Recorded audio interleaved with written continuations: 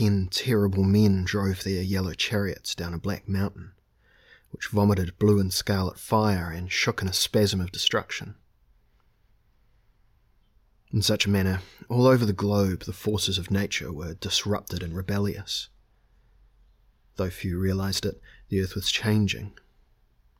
The 10 knew why, and they knew of Elric and how their knowledge linked with him. The night was pale purple, and the sun hung, a bloody globe over the mountains, for it was late summer. In the valley's cottages were burning as smoking lava smacked against the straw roofs. Separats, in the leading chariot, saw the villagers running, a confused rabble, like ants whose hills had been scattered. He turned to the blue-armoured man behind him, and he smiled almost gaily.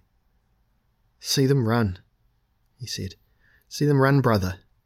The joy of it. Such forces there are at work." "'Tis good to have woken at this time," his brother agreed, shouting over the rumbling noise of the volcano. Then the smile left Separats, and his eyes narrowed. He lashed at his twin horses with a bull-hide whip, so that blood laced the flanks of the great black steeds, and they galloped even faster down the steep mountain. In the village, one man saw the 10 in the distance. He shrieked, voicing his fear in a warning.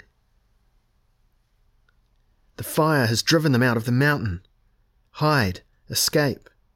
The men from the volcano have awakened. They are coming. The 10 have awakened, according to the prophecy. It is the end of the world." And then the mountain gushed a fresh spewing of hot rock and flaming lava. The man was struck down, screamed as he burned and died. He died needlessly, for the 10 had no interest in him or his fellows. Separats and his brothers rode straight through the village, their chariot wheels rattling on the coarse street, the hooves of their horses pounding. Behind them the mountain bellowed. "To Nehrain," cried Separats. "Speedily, brethren, for there is much work to do. A blade must be brought from Limbo, and a pair of men must be found to carry it to Zanyor."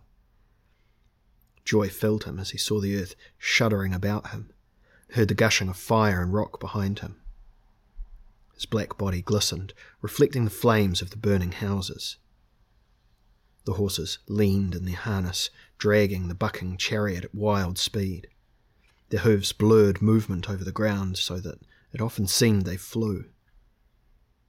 Perhaps they did, for the steeds of Nehrain were known to be different from ordinary beasts. Now they flung themselves along a gorge, now up a mountain path, making their speedy way towards the chasm of Nehrain, the ancient home of the 10 who had not returned there for 2,000 years.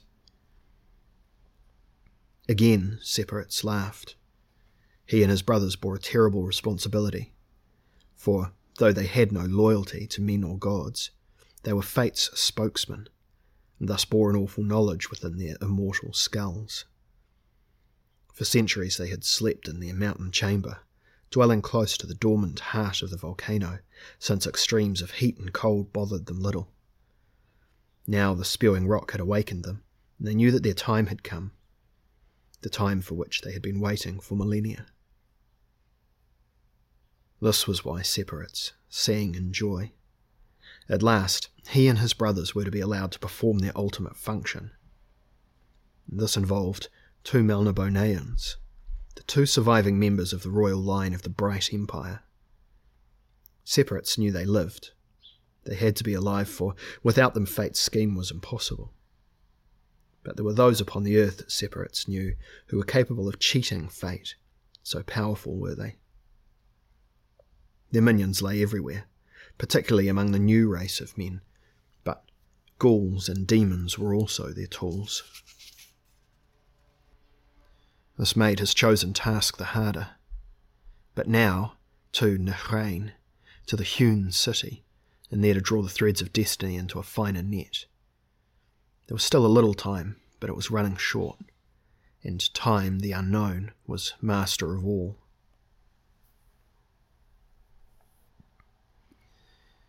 The pavilions of Queen Yashana and her allies were grouped thickly about a series of small wooded hills. The trees afforded cover from a distance, and no campfires burned to give away their position. Also, the sounds of the great army were as muted as possible. Outriders went to and fro, reporting the enemy's positions and keeping wary eyes open for spies. But Elric and his Imririans were unchallenged as they rode in, for the albino and his men were easily recognisable, and it was well known that the feared Melnibonéan mercenaries had elected to aid Yashana. Elric said to Divin Slorm, "I had best pay my respects to Queen Yashana on account of our old bond, but I do not want her to know of my wife's disappearance, otherwise she may try to hinder me. We shall just say that I have come to aid her out of friendship." Divin Slorm nodded, and Elric left his cousin to tend to making camp while he went at once to Yashana's tent where the tall queen awaited him impatiently. The look in her eyes was shielded as he entered. She had a heavy, sensuous face that was beginning to show signs of aging. Her long hair was black and shone around her head. Her breasts were large and her hips broad, broader than Elric remembered. She was sitting in a padded chair, and the table before her was scattered with battle maps and writing materials, parchment, ink and quills. "Good morning, Wolf," said she, with a half-smile that was at once sardonic and provocative. "My scouts reported that you were riding with your countrymen. This is pleasant. Have you forsaken your new wife to return to subtler pleasures?" "No," he said. He stripped off his riding cloak and flung it on a bench. "Good morning, Yashana. You do not change. I've half a suspicion that Theleb Ka'ana, that sorcerer lover of yours from Pantang, gave you a draught of the waters of eternal life before I killed him." "Or perhaps he did." "How goes your marriage?" "Well," he said, as she moved closer and he felt the warmth of her body. "And now I'm disappointed." She smiled ironically and shrugged. They had been lovers on 2 different occasions, in spite of the fact that Elric had been partially responsible for her brother's death during the raid on Imrir. Darmit of Jacor's death had put her on the throne, and being an ambitious woman, she had not taken the news with too much sadness. Elric had no wish to resume the relationship, however. He turned immediately to the matter of the forthcoming battle. "I see you're preparing for more than a skirmish," he said. "What forces have you, and what are your chances of winning?"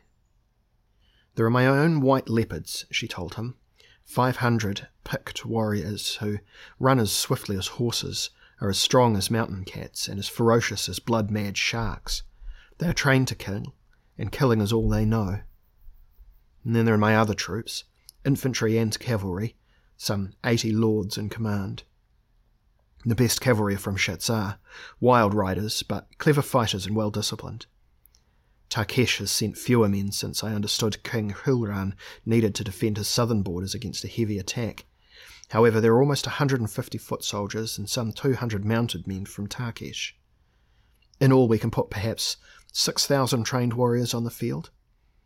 Serfs, slaves, and the like are also fighting, but they will of course serve only to meet the initial onslaught and will die in the early part of the battle. Elric nodded. These were standard military tactics. "And what of the enemy?" "Well, we have more numbers, but they have devil riders and hunting tigers. There are also some beasts they keep in cages, but we cannot guess what they are since the cages are covered."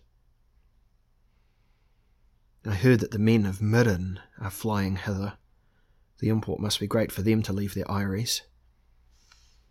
"If we lose this battle," she said gravely, "chaos could easily engulf the earth and rule over it.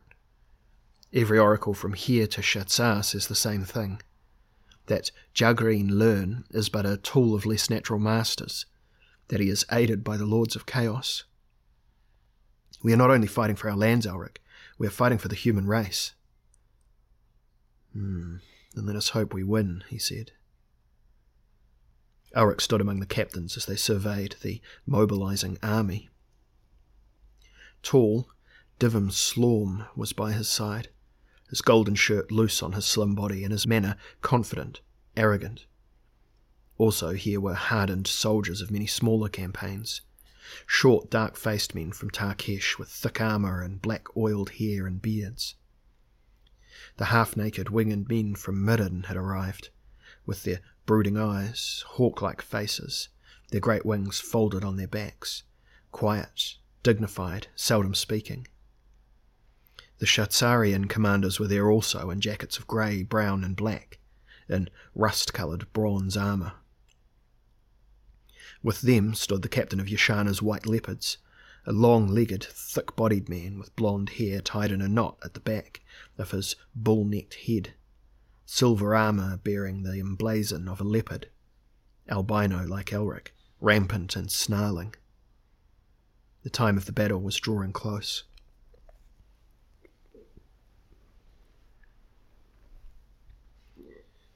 Now in the grey dawn the two armies advanced upon each other, coming from opposite sides of a wide valley, flanked by low wooded hills. The army of Pantang and Darajor moved, a tide of dark metal, up the shallow valley to meet them. Elric, still unarmoured, watched as they approached, his horse stamping the turf. Divim Slorm beside him pointed and said, "Look, there are the plotters, Sorosto on the left and Juggreen Lern on the right." The leaders headed their army, banners of dark silk rustling above their helms.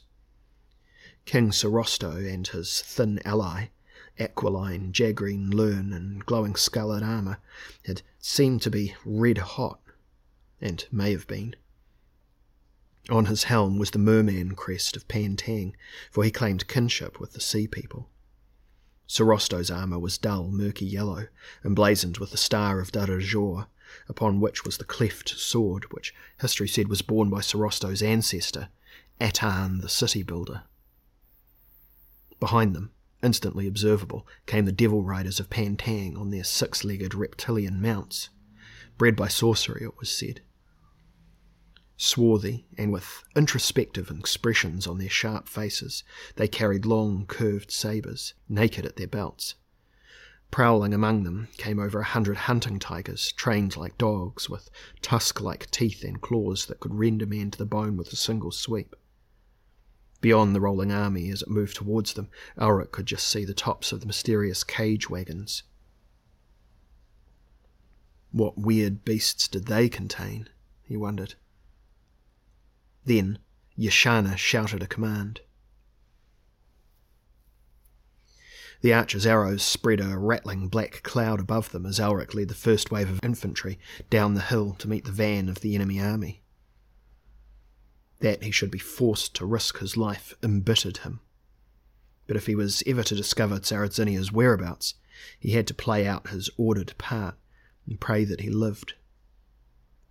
The main force of cavalry followed the infantry, flanking it with orders to encircle the enemy if possible. Brightly clad Imridians and bronze-armoured Shatsarians were to one side. Blue-armoured Tarkashites, with brilliant plumes of red, purple and white. Long lances levelled and gold-armoured Jakorians, longswords already unscabbarded, galloped on the other side.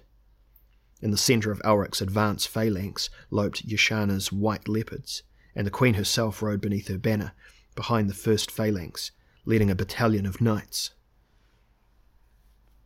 Down they rushed towards the enemy, whose own arrows rose upward and then swept down to clash against helmets or thud into flesh. Now the sound of war shouts smashed through the still dawn as they streaked down the slopes and clashed. Elric found himself confronting lean Jaggreen Lern, and the snarling theocrat met Stormbringer's swing with a flame-red buckler, which successfully protected him, proving the shield to be treated against sorcerous weapons. Jaggreen Lern's features wrinkled into a malicious smile as he recognised Elric. "I was told you'd be here, Whiteface." "I know you, Elric, and I know your doom." "Well, too many men appear to know my destiny better than I," said the albino. "But perhaps if I slay you, Theocrat, I may force the secret from you before you die." "Oh no, that is not my master's plan at all." "Well, mayhap 'tis mine." He struck again at Jaggreen Lern, but again the blade was turned, screaming its anger. He felt it move in his hand, for Stormbringer was half sentient, felt it throb with chagrin, for normally the hell-forged blade could slice through metal, however finely tempered. In Jagreen Lern's gauntleted right hand was a huge war axe, which he now swung at the unprotected head of Elric's horse. This was odd, since he was in a position to strike at Elric himself. The albino jerked his steed's head to one side, avoided the blow, and drove again, point first, against Jagreen Lern's midriff. The rune blade shrieked as it failed to pierce the armour. The war axe swung again, and Elric brought up his sword as protection, but in astonishment was driven back in his saddle by the force of the blow, barely able to control his horse, one foot slipping from the stirrup. Jagreen Lern struck again and successfully split the skull of Elric's horse, which crumpled to its knees, blood and brains gushing, great eyes rolling as it died. Flung from the beast, Elric rose painfully and readied himself for Jagreen Lern's next blow. But to his surprise the Sorcerer King turned away and moved into the thick of the battle. "Sadly, your life is not mine to take, Whiteface. That is the prerogative of other powers. If you live and we are the victors, I will seek you out perhaps." Unable, in his dazed condition, to make sense of this, Elric looked desperately around for another horse and saw a Darajorian mount, its head and foreparts well protected by dented black armour, running loose and away from the fight. Swiftly he leapt for its harness and caught a dangling rein, steadied the beast, got a foot into a stirrup and swung around up into the saddle, which was uncomfortable for an unarmoured man. Standing in the stirrups, Elric rode it back into the battle. He hewed his way through the enemy knights, slaying now a devil rider, now a hunting tiger that lashed at him with bared fangs, now a gorgeously armoured Darajorian commander, now 2 foot soldiers who struck at him with halberds. His horse reared like a monster. Desperately he forced it closer to the standard of Yashana until he could see one of the heralds. Yashana's army was fighting bravely, but its discipline was lost. It must regroup if it was to be most effective. "Recall the cavalry!" Elric yelled. "Recall the cavalry!" The young herald looked up. He was badly pressed by 2 devil riders. His attention diverted, he was skewed on a devil rider's blade and shrieked as the 2 men butchered him. Cursing, Elric rode closer and struck at one of the attackers in the side of the head. The man toppled and fell into the churned mud of the field. The other rider turned, only to meet howling Stormbringer's point, and he died yelling as the rune blade drank his soul. The herald, still mounted, was dead in the saddle, his body a mass of cuts. Elric leaned forward, tearing the bloody horn from around the corpse's neck. Placing it to his lips, he sounded the cavalry recall, and caught a glimpse of horsemen turning. Now he saw the standard itself begin to fall, and realised that the standard-bearer was slain. He rose in the saddle and grasped the pole which bore the bright flag of Jakor, and with this in one hand, the horn at his lips, attempted to rally his forces. Slowly, the remnants of the battered army gathered around him. Then Elric, taking control of the battle, did the only thing he could, took the sole course of action which might save the day. He sounded a long, wailing note on the horn. In response to this, he heard the beating of heavy wings as the men of Mirren rose into the air. Observing this, the enemy released the traps of the mysterious cages. Elric groaned with despair. A weird hooting preceded the sight of giant owls, thought extinct even in Mirren, the land of their origin, circling skyward. The enemy had prepared against a threat from the air, and by some means had produced the age-old enemies of the men of Mirren.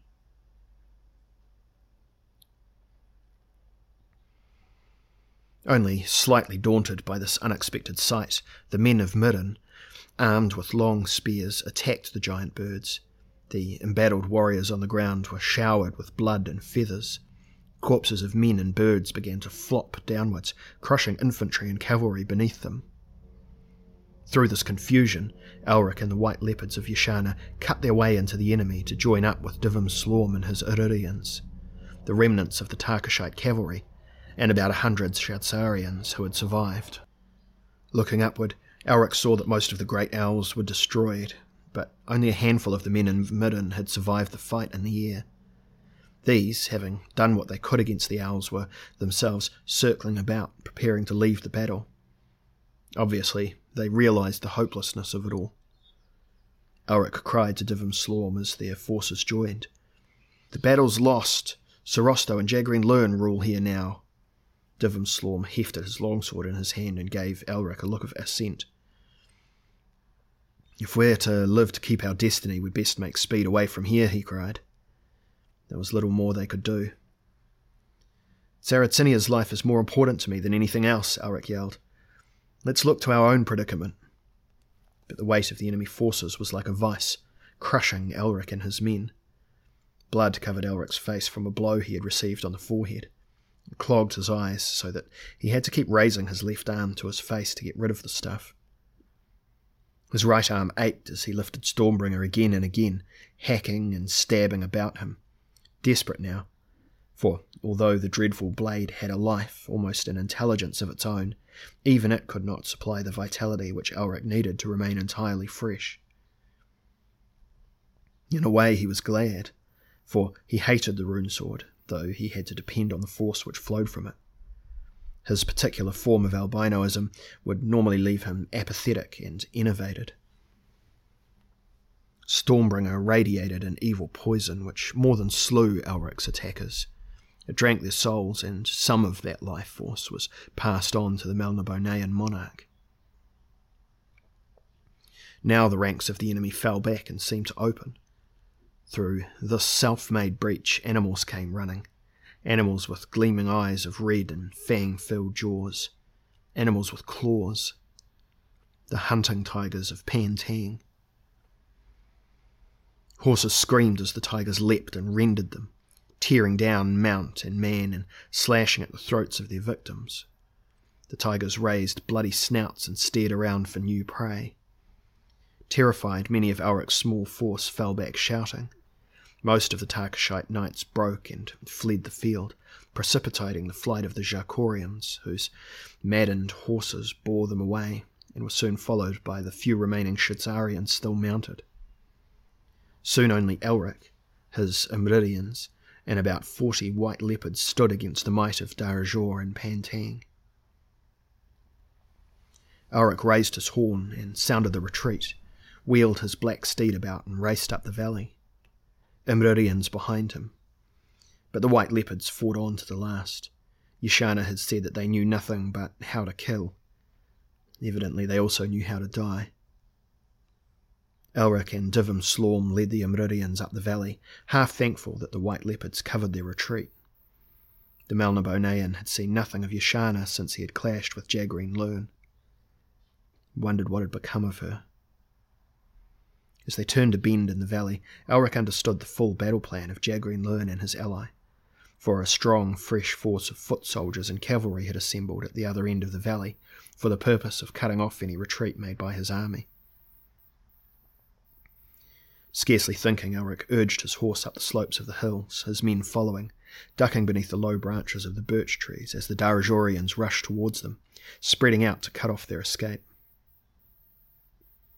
Elric turned his horse about and saw that the white leopards were still fighting around the standard of Jakor, and he headed back in that direction, keeping to the hills.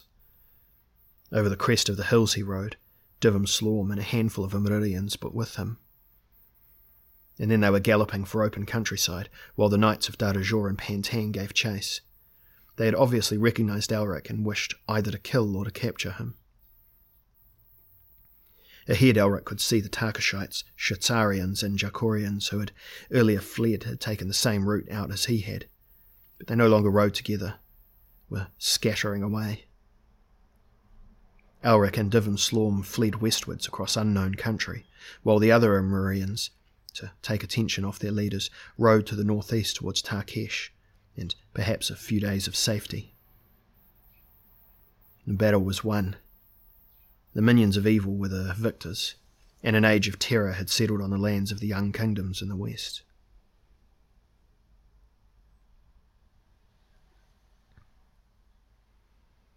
Some days later, Elric, Divim Slorm, 2 Imridians, a Tarkashite commander called Yedin Pad Ueziv, badly wounded in the side, and a Shatsarian foot soldier, Orlon, who had taken a horse away from the battle, were temporarily safe from pursuit, and were trudging their horses wearily towards a range of slim-peaked mountains which loomed black against the red evening sky. They had not spoken for some hours. Yedin Pad Ueziv was obviously dying, and they could do nothing for him. He knew this also and expected nothing, merely rode with them for company. He was very tall for a Tarkashite, his scarlet plume still bobbing on his dented blue metal helmet, his breastplate scarred and smeared with his own blood and others. His beard was black and shiny with oil, his nose a jutting crag on the rock of a soldier's face, his eyes half glazed. He was bearing the pain well.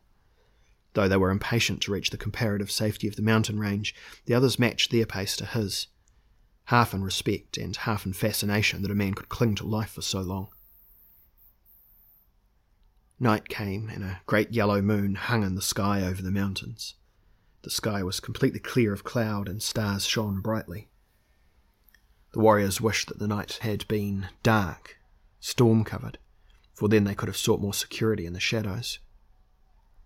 As it was, the night was lighted, and they could only hope that they reached the mountains soon, before the hunting tigers of Pantang discovered their tracks, and they died under the rending claws of those dreadful beasts.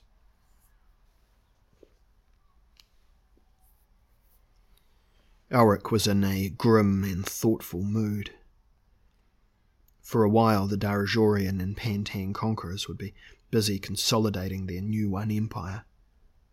Perhaps there would be quarrels between them when this was done, perhaps not. But soon, anyway, they would be very powerful and threatening the security of other nations on the southern and eastern continents.